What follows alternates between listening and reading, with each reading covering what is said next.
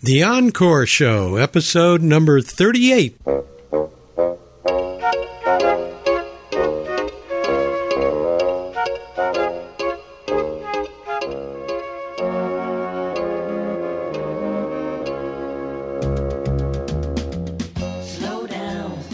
The most memorable would be Bob Dylan, because when we met, he suddenly said that he didn't want me to record our conversation. Really? Because he was very concerned at that time of people bootlegging his recordings and going through his garbage cans, and he was really invaded upon. Yeah. And so I had to then suddenly turn to a notebook and begin to scribble furiously what he was talking about. Jeez, yeah. He's not the easiest guy to decipher as it is, so to have to suddenly speed write was not the most pleasant experience. But we both got through it, and it turned out fine, and he was apparently quite pleased with the result. Mm-hmm.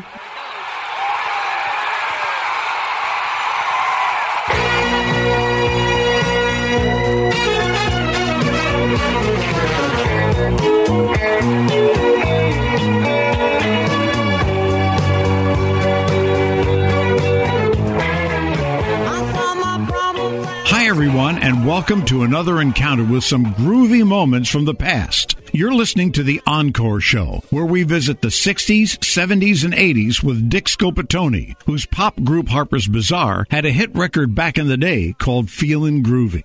Dick talks with guests from all the years that not only shaped our generation, but just happened to include the most magnificent music ever made, and the politics, protests, and everything else that played out during these unforgettable days of our lives. So, Dick, what's on today's show?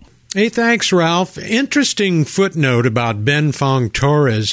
When his father immigrated to the United States from China, his surname was Fong, but he changed it to Torres and posed as a Filipino in order to avoid prosecution under the Chinese Exclusion Act, which restricted Chinese immigration. Ben's sister Shirley, who passed away in 2011, founded the well-known Bay Area company Walk Whiz Chinatown Tours, which continues today, run by Shirley's daughter Tina. Ben seems to have a pedigree totally of his own making. He graduated from San Francisco State in the mid-'60s and went on to become the senior editor for Rolling Stone magazine. He's authored a number of books. The one I just read is called The Hits Just Keep On Coming, a history of top 40 radio. We'll talk about some of the classic interviews he's conducted for Rolling Stone and the awards he's won for magazine writing in just a moment.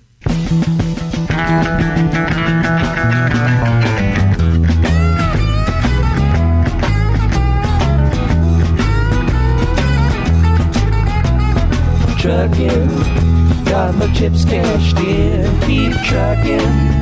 Like the Doodah Man, together, more or less in line. Just keep trucking on.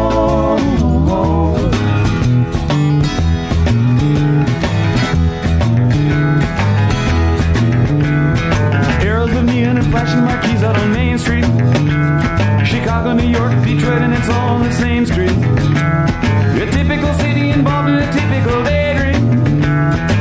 Hang it up and see what tomorrow brings. Dallas got a soft machine. Houston, too close to New Orleans. New York got the ways and means and just won't let you be.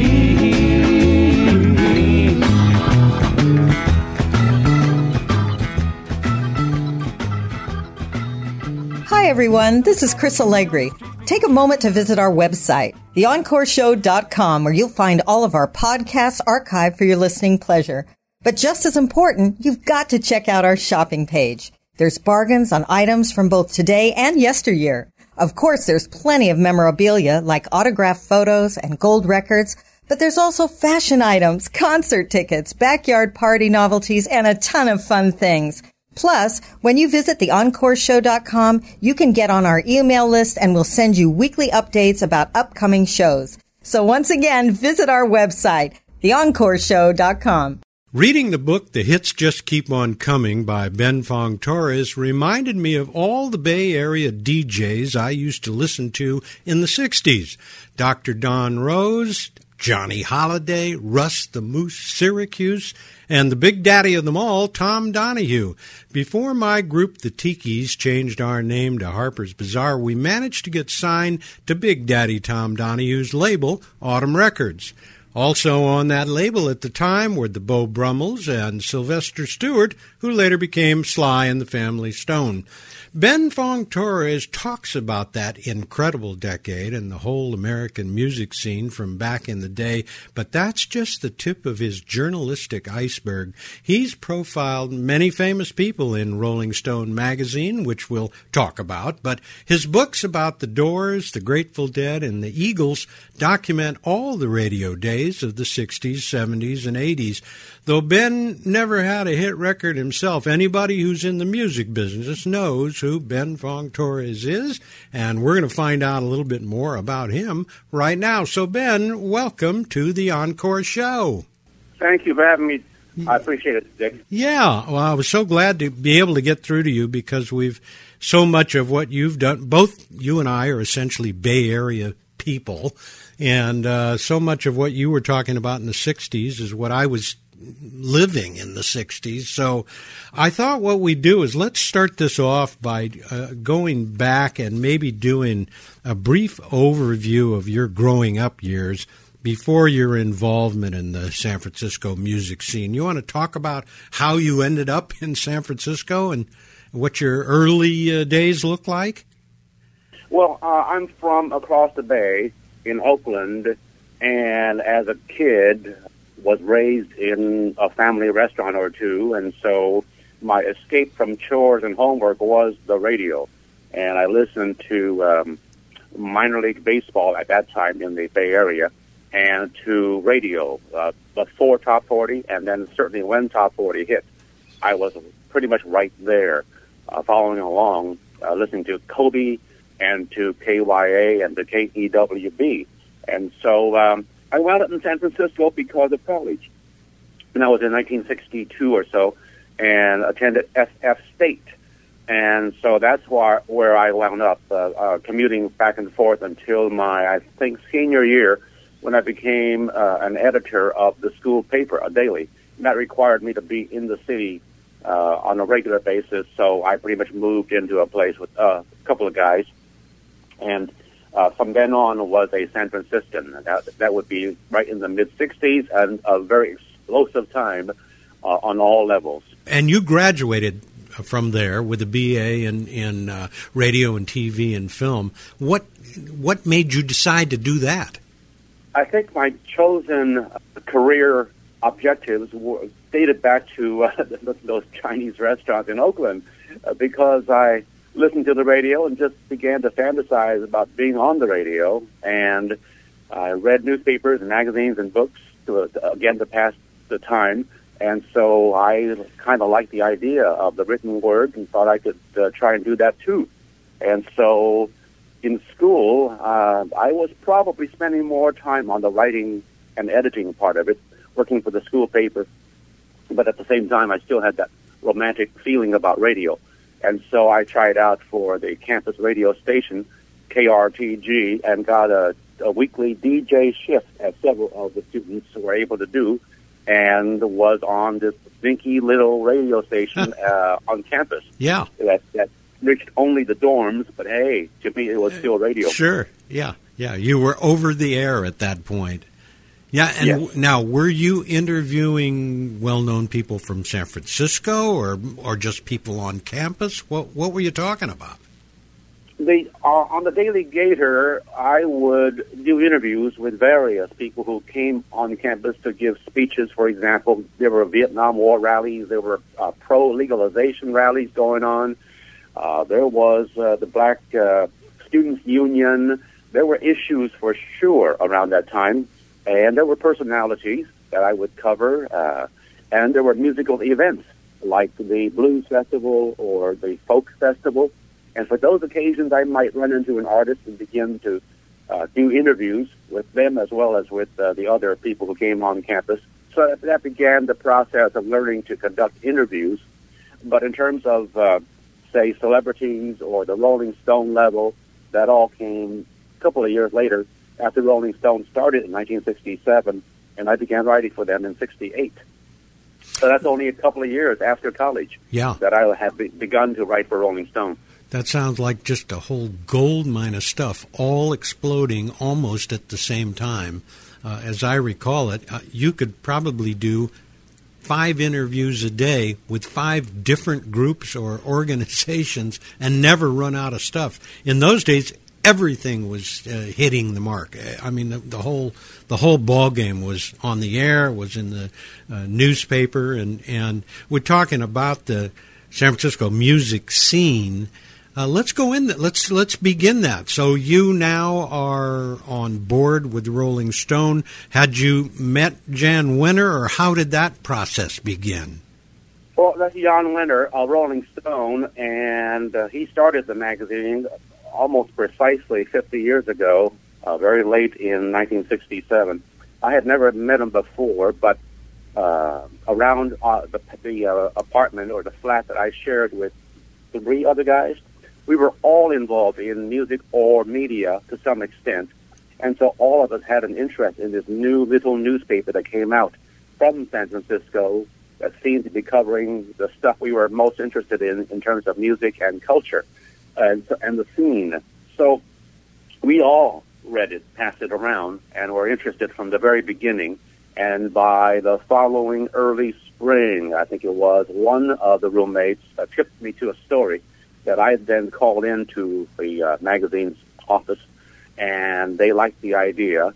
And what it was that he had heard about a free concert in the park nearby that was going to feature a blues band from Chicago, and it was to promote a Dick Clark movie about the Haight-Ashbury. And I thought, oh, wow, Dick Clark of American Bandstand? Yeah. And so Rolling Stone hadn't heard of it. I covered it, wrote a little 3 or 4 paragraph report, and that was it. The door was open, and suddenly I was able now to call them with other ideas. Yeah. And I wound up covering it comes full circle. I wound up covering the strike at KMPX, the pioneer FM freeform station that was being led by Big Daddy Tom Donahue. Yes, sure. And he was there now, having left Top 40 Radio himself. And so I helped cover and then took over the reporting of that strike that went on forever. And so suddenly I had a number of bylines in Rolling Stone, and from there on began to get pretty regular freelance assignments while holding it down another job. And so at one point in May, maybe April of 1969, Jan Wenner sent me a note saying, please come in for a chat. Let's have lunch or something like that.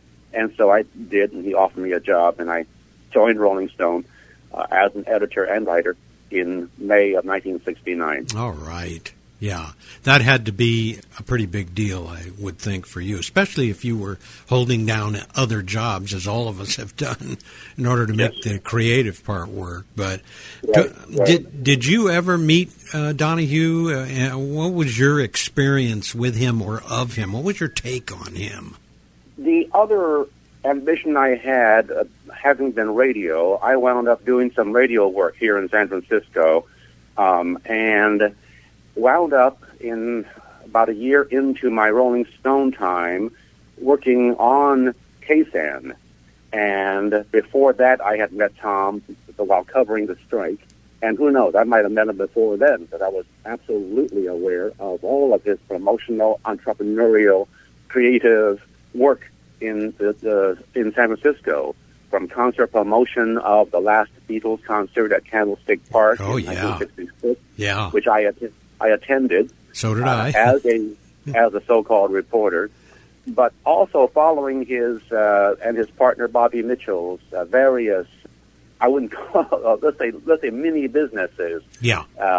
Like horse racing.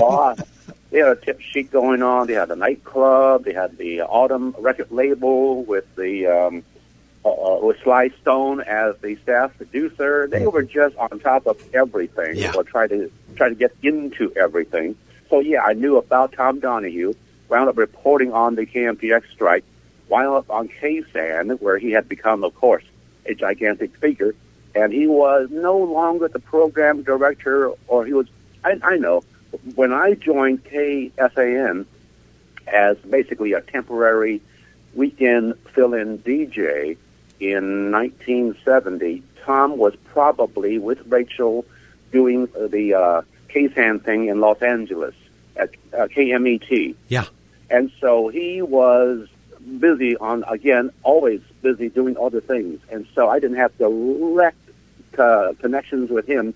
But as a weekend guy and fill-in, I had no connections anyway with people at KSAN. I just kind of got into the station on a Sunday morning or afternoon, did my 4 or 5 hours, and didn't attend meetings or anything. Just phantom DJ. That's what I was. Sure. You mentioned Rachel. I interviewed Rachel Donahue, I'm going to say probably about 2 months ago. I think maybe back in August. It was a great interview, and one of the things that turned out to be really neat is my group, the Tikis, had auditioned for Donahue and Autumn Records. I don't know how many times we auditioned for them, many times, and they turned us down every time. But I remembered one of the auditions was at their club, Mothers, on Broadway, and I can recollect that we learned one thing from the Mothers audition, and that is that you haven't passed the audition when they say, hey, thanks a lot, guys. You guys hungry? You want anything to eat? That was the trigger that meant, no, you didn't make it. But unbeknownst to me, who was there at Mother's during the day on that day we auditioned? But Rachel Donahue was there, and she remembered the whole thing. So anyway, I had an interesting interview with her. That whole music scene, like you're talking about, Tom Donahue and Bobby Mitchell, and all of the various things they were involved in, including that last Beatles show. Incidentally, did you see the Ron Howard 8 Days a Week film yet? I've seen parts of the film. It looks really good. Yeah, I watched it the other night. I think it was on KQED. Really fascinating. It was about 2.5 hours long, but the whole thing was really fascinating. Let's just take a moment for a brief musical interlude. We'll be coming back shortly, so stick around.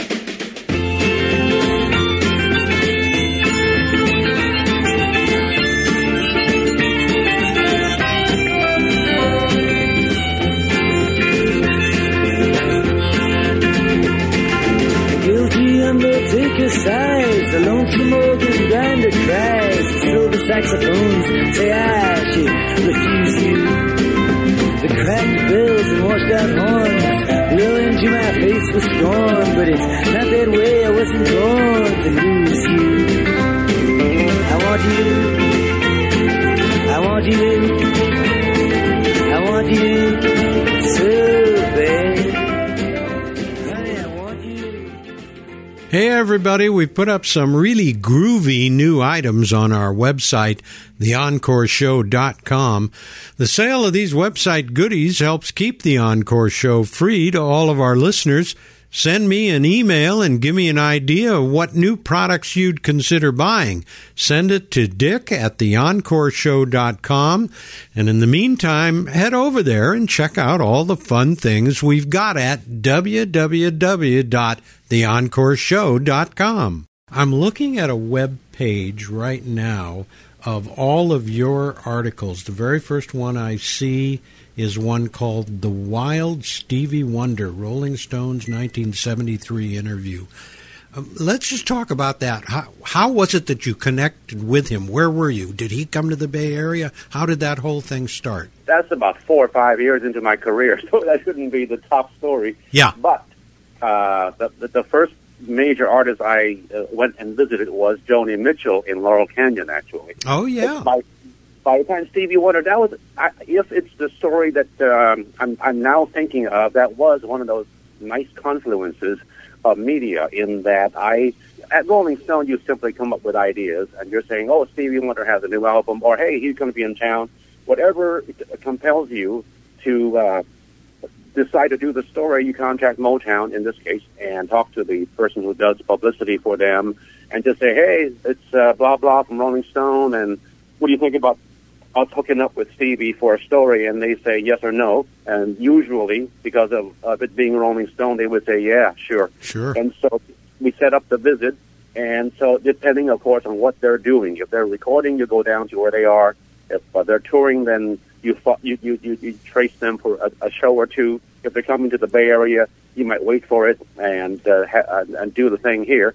And in Stevie's case, I think we did it in San Francisco. Okay. I know it was at a hotel, at a concert, and because I was on KSAN at the time, he came to the station.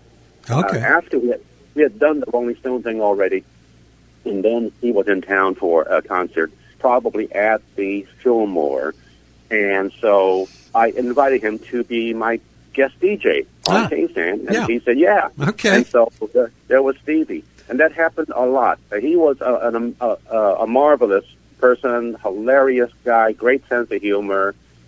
He, along with Ray Charles, kind of confirmed in me that a disability does not disable one. That they dealt with their blindness in the most amazing ways. You know, that it just didn't stop them as kids, as adults, as creative people. They dealt with it and wound up being standout artists in contemporary music. It's amazing. You know, I've got to ask you, just talking about Stevie Wonder, I know there's a lot of well-known people that you've interviewed over the years. Are there any of them that really left a memorable impression on you? Who stands out? Well, many of them stand out. It's really hard to single out. When I've done promotions for books that I have done, that question comes up. Who is your favorite? And quite often, they're outside the realm of rock and roll, amazingly. And I do point to people like Ray Charles and to Marvin Gaye and to Diane Keaton, to Steve Martin, and then in the rock arena, the most memorable would be Bob Dylan, because when we met, he suddenly said that he didn't want me to record our conversation. Really? Because he was very concerned at that time of people bootlegging his recordings and going through his garbage cans, and he was really invaded upon. Yeah. And so I had to then suddenly turn to a notebook and begin to scribble furiously what he was talking about. Jeez, yeah. He's not the easiest guy to decipher as it is, so to have to suddenly speed write was not the most pleasant experience. But we both got through it, and it turned out fine, and he was apparently quite pleased with the results. So he was definitely one of them. Linda Ronstadt, Bonnie Raitt, Crosby, Stills, Nash and Young. There are just many experiences. Elton John on his Learjet. Just all these tours, these interviews, then the deadline session where you're just slamming the story out on deadline. And it's pretty amazing that we got through all of that for, in my case, about 11 years at Rolling Stone. Jeez. Helping put out a magazine every 2 weeks. That's amazing. Yeah, amazing. Well, especially when you got things happening like you were completely caught off guard on the Bob Dylan thing. You had to start writing furiously just to make notes, and definitely, I'm assuming it took you out of your normal comfort zone of clicking the recorder on and knowing you'd pick it up later on if you needed it. But that's right. Yeah. And did I hear you say Learjet, Elton John's Learjet? What was that all about? Well, it was some kind of a private jet, probably Lear. That was his mode of transportation for certain legs of certain tours, and so you're just on there because that's how they're traveling. And with Bonnie, it might be a bus. Yeah. With Linda, it might be a flight on PSA from Burbank to San Francisco, or the other way. So it's however they're going, you go. And so the same with Dylan was that they just told you, here's where we're going to be, here's how we're getting there, and if you need help on transportation, we'll help you book your flight or book your hotel room or whatever. You pay for it. Rolling Stone pays for it, and but we got considerable cooperation from musicians back in those days, partly because of their interest in Rolling Stone, partly because Rolling Stone was really back then the only game in town. Yeah. There wasn't all this mass media, multi-platform coverage of pop music. Yeah, I could see that would be a perfect entree for you almost continually by simply saying, as you know, I'm with Rolling Stone magazine. Right there, you can hear the door opening just because of your... Or slamming. Or slamming. Yeah, right, yeah. Right, exactly. I want to ask you about your books and columns and articles. But let's talk about your books. As I mentioned, the one I've read several times, The Hits Just Keep On Coming. How long did it take you to research all that? What was the process on that book? Was it a year long, 6 months long? How long did it take? I don't remember because I was I've always been I've always been on several tracks at the same time. So back then, I was managing editor of Gavin, then a radio industry magazine. Sure. That came out of San Francisco from Bill Gavin from way back in the late 50s, I think it was. He started. You must have known Dave Sholin. Oh, absolutely. Yeah. The Duke. Yeah, Dave the Duke. I interviewed Dave, too, yeah. Sure. That whole Gavin scene was very, what do I want to say, impressive? Maybe that's not quite the right. There was a lot of control that Bill Gavin had over what actually hit the airwaves, I think. Right, or certainly influence. I'm not sure about control, but influence just from his opinions and like that. And so I was doing that, and for an anniversary, I might have been the 40th anniversary of the publication, I came up with the idea of a history of Top 40 radio. And by that time, I had already written quite a bit about Top 40 and done some profiles of some of the DJs and programmers for Gavin and other places. And so I thought I could just put together a book by combining that reportage with some new interviews and additional pieces that I would go and get for the book. Mm-hmm. And that's exactly what I did. Just made up a wish list of the people I thought belonged in a History of Top 40 book, and then just went after them. Yeah. And so it took probably about a year. No, maybe not. Maybe it was only a few months, because by the time we came up with the idea, the anniversary was dawning on us, so we didn't have a whole lot of time to mess around. Yeah. And so I slammed it out pretty quick. And because Gavin was connected to a book publisher at that point, it was a pretty quick turnaround. It was designed by the graphic designer, the art directors at Gavin. And so, we cranked out a book pretty fast. And so if you've read it twice, you probably run across a number of typos. But that was I didn't notice them. And normally I do, but I didn't. I must have kind of read through a lot of the book. It was just so much of it had to do with my recollections as well. And once again, both of us being from the Bay Area, I think we were automatically plugged into a lot of stuff that was going on in the Bay Area.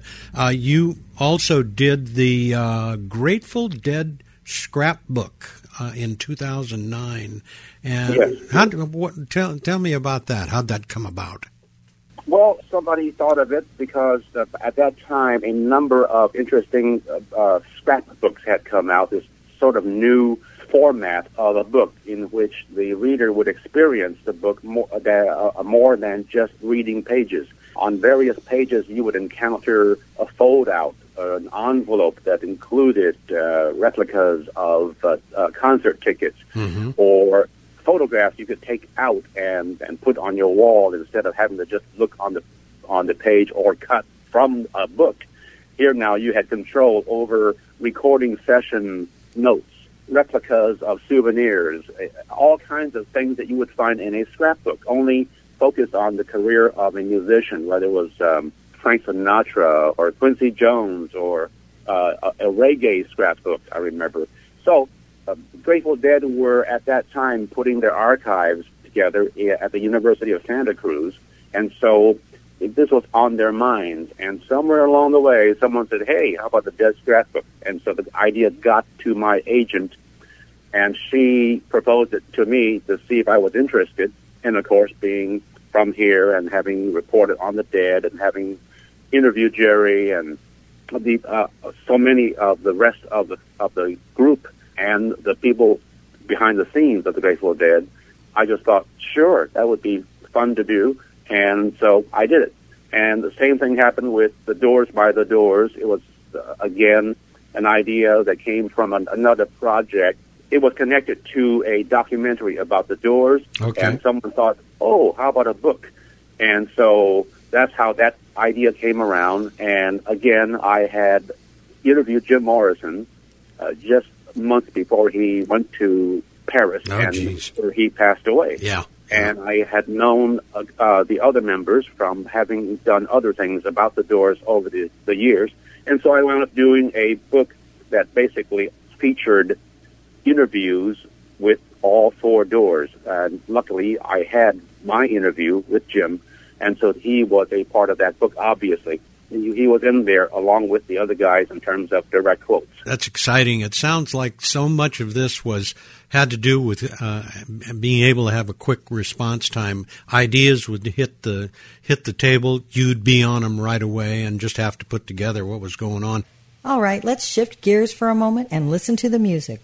What song would that be?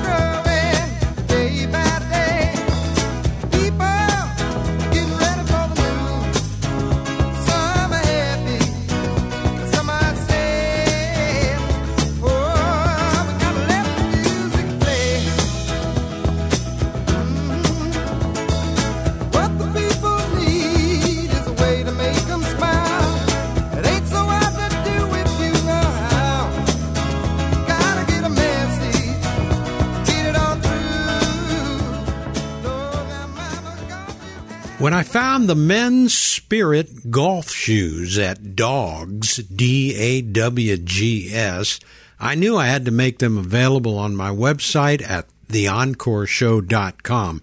Then I checked out their kids' offerings, especially the microfiber boots, and the price was right on those too. You probably already know that my website carries CDs by all of the guests on my show, but you might not find some of the Amazon items I spotted, like a copy of sheet music signed by Henry Mancini from the movie The Pink Panther, or a signed self-portrait from Tommy Chong, or a Star Trek uniform signed by none other than Captain Kirk, a.k.a. William Shatner.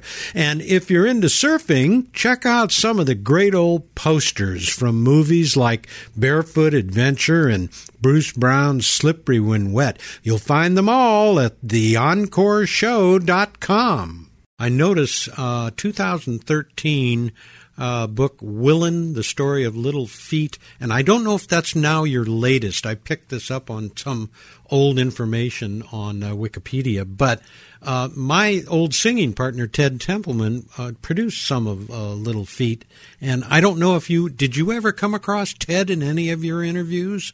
I'm pretty certain I spoke with Ted. Yeah. And I'm sure if you or I looked at the book, we would find him in there pretty prominently, because he told me the whole Harper's Bazaar story. Oh, yeah. And about working with Lowell and the guys and what it was like dealing with the band.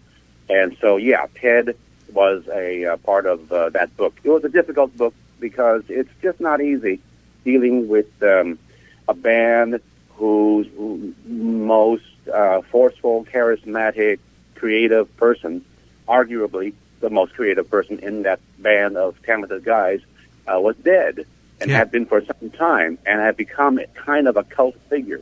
And so that leaves all these survivors saying, hey, what about us? And they carried on as Little Feet, and they were concerned that the book would be too much about one guy. It's the same with the Doors, worrying about any book about the Doors being heavily Jim Morrison focused. Yeah. Or the Dead, worrying about Jerry Garcia being the guy. Mm-hmm. And so there was that going on. So it was quite a challenge to try to balance credit where credit was due, and also being respectful of the remaining members and the new members of Little Feat through the years. Sure. Talking about Jerry Garcia, I look way back to before our time with Harper's Bazaar. We played a gig in Watsonville, and on the bill there were three guys that were like country musicians, and one was a banjo player. I think one was a mandolin player, one was a guitar player. We were really taken by these guys because we'd never seen that kind of top-notch musicianship. So fast forward from that date about 2 or 3 years, we're now in San Francisco and making our trip every 3 months to do some recording. We're at, do you remember Leo Kulka's studio? I think it was Golden State Recorders. Can't remember. That sounds right. Yeah. That sounds right. So we're up there to do some recording. Again, this is prior to Harper's Bazaar. And Leo says, if you guys wouldn't mind waiting another half hour, there's a group inside, and they're almost done. We said, fine, no problem. So finally, the doors open up. These guys come walking out, and they're all dressed in black leather. And one of them was the guy that we had seen 2 years earlier. And it turned out to be Jerry Garcia, and that group was the Grateful Dead, although they were not well known at that time. But the whole San Francisco music scene, watching it unfold, I mean, it was really, what do I want to say, pregnant with all kinds of stuff. It just kept, in a way, if you remember the way we used to think about the Beatles and the whole British invasion, San Francisco was kind of similar in that it just kept yielding new people, interesting people, and I think you were literally right in the middle of it all. Well, Dick, I was in the middle of the 60s stuff, but originally really as just like you, sort of an odd member of the audience. And of course, you are a musician, and you were involved on that level. I was a budding reporter, so I was kind of observant, maybe taking some notes and covering a story or two, but it really was amazing to see how it did grow, and partly because people they flocked to San Francisco. They had begun to read about it in Life magazine or Time or their local radio station. There wasn't that much media coverage, but what there was just said, it's all happening in San Francisco, the Haight-Ashbury, the whole Berkeley scene. Sure. And so we were flooded with people, and many of them turned out to be talented musicians from Texas or Michigan or Boston. And that just added to the scene. And so that's, I think, why it kept flowering. And you had people like Jerry Garcia, who you saw playing the banjo. Yeah. He was absolutely into bluegrass music at that time, down in Palo Alto, and then they became the Warlocks, and by the time you saw them at Leo's studio, they were blossoming into the Grateful Dead. Mm-hmm. And he said, he told me once that the reason he dropped the banjo for the electric guitar was LSD. Really? That he just wanted to hear longer sounds. Huh. And he knew that the guitar was one way to do that. And so you hear these stories from people like him and John Cipollina of Quicksilver and Paul Kantner from the Airplane, and they all come from different loves of different musics as kids, and they come onto the scene and they say, wow, look what the Beatles did, what Bob Dylan did, what the Stones are doing, with the Who, the Animals, the Tikis, and so they say, I want some of that. Yeah. And so they evolved just as we all did, and hopefully we still are. Yeah. I don't want to keep you too much longer because I know you got other things happening right now, but I got to ask you, any new books coming out? What's the plan for the future? What's going on? Well, thanks for asking. The Little Feat book was my last one, and it was a tough experience, and I'm not really looking forward to another one, although offers come my way here and there. So I'm being a little choosier now. I'm still juggling a number of things. I write the Radio Waves column for the Chronicle here in San Francisco that runs every other week in the Sunday paper. I am the program director and a DJ on an online station called Moon Alice Radio. That's for the jam band up here, and that is all pre-recorded like that. But it's a very eclectic station that reflects the nature of a jam band, like Moon Alice. Mm-hmm. So I do that, and I'm heard from 9 till 12, day and night, doing a fairly topical freeform music program. And I am involved in what I would have to say is a massive writing project that I cannot talk about yet for contractual reasons. But if and when it happens, it will be probably news in my field, because it's something I've never done before. So that's all I can tell you, but I am mired in all of that work, and I am called upon a lot to talk at community organizations. I also sing a little bit, so I'm about to go into the winter and a number of concerts or performances at various places for Bread and Roses, the organization that sends performers out to entertain folks in senior care centers or other places like that. Mm-hmm. And so it's a pretty busy life still at my advanced age. Yeah, at your advanced age, I think you and I are probably about the same. I was born in 1945. Can I get back to you? Let's just look down the road more than 6 months out, and I'm not going to guess at what it is that you're talking about that's going to happen. But if it does happen sometime, let's say in the next 6 to 8 months, I'd like to get back to you and find out about that. Are you open to that? Yes. Okay. It is going to happen. Okay. So I just cannot talk about it legally. Yeah. And so if and when it does happen, let's say yes, okay. I will come back and talk with you about it, because I believe you would want to talk about it. Yes. Oh, great. Okay, well, listen, I want to thank you again. Great interview, lots of good stuff, and hopefully we'll be able to talk again in 2018. All right, thank you, Dick. It was a pleasure to talk with you. All right. Well, I want to thank you for joining me on this, our Encore episode number 38 with Ben Fong-Torres.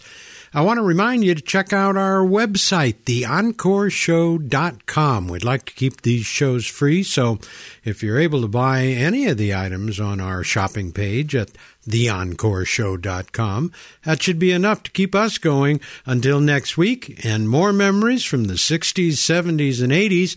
Keep on keeping on. We'll see you soon. Bye-bye. You've been listening to The Encore Show with Dick Scopatoni. If you got any questions or suggestions, send us an email. The address, dick@theencoreshow.com. Join us again next week for more memories from the good old days. In the words of Jerry Garcia, what a long, strange trip it was. So if you're ready to take another trip with us down memory lane next week, well, be there or be, you know the word. I'm Ralph Cole. See you then.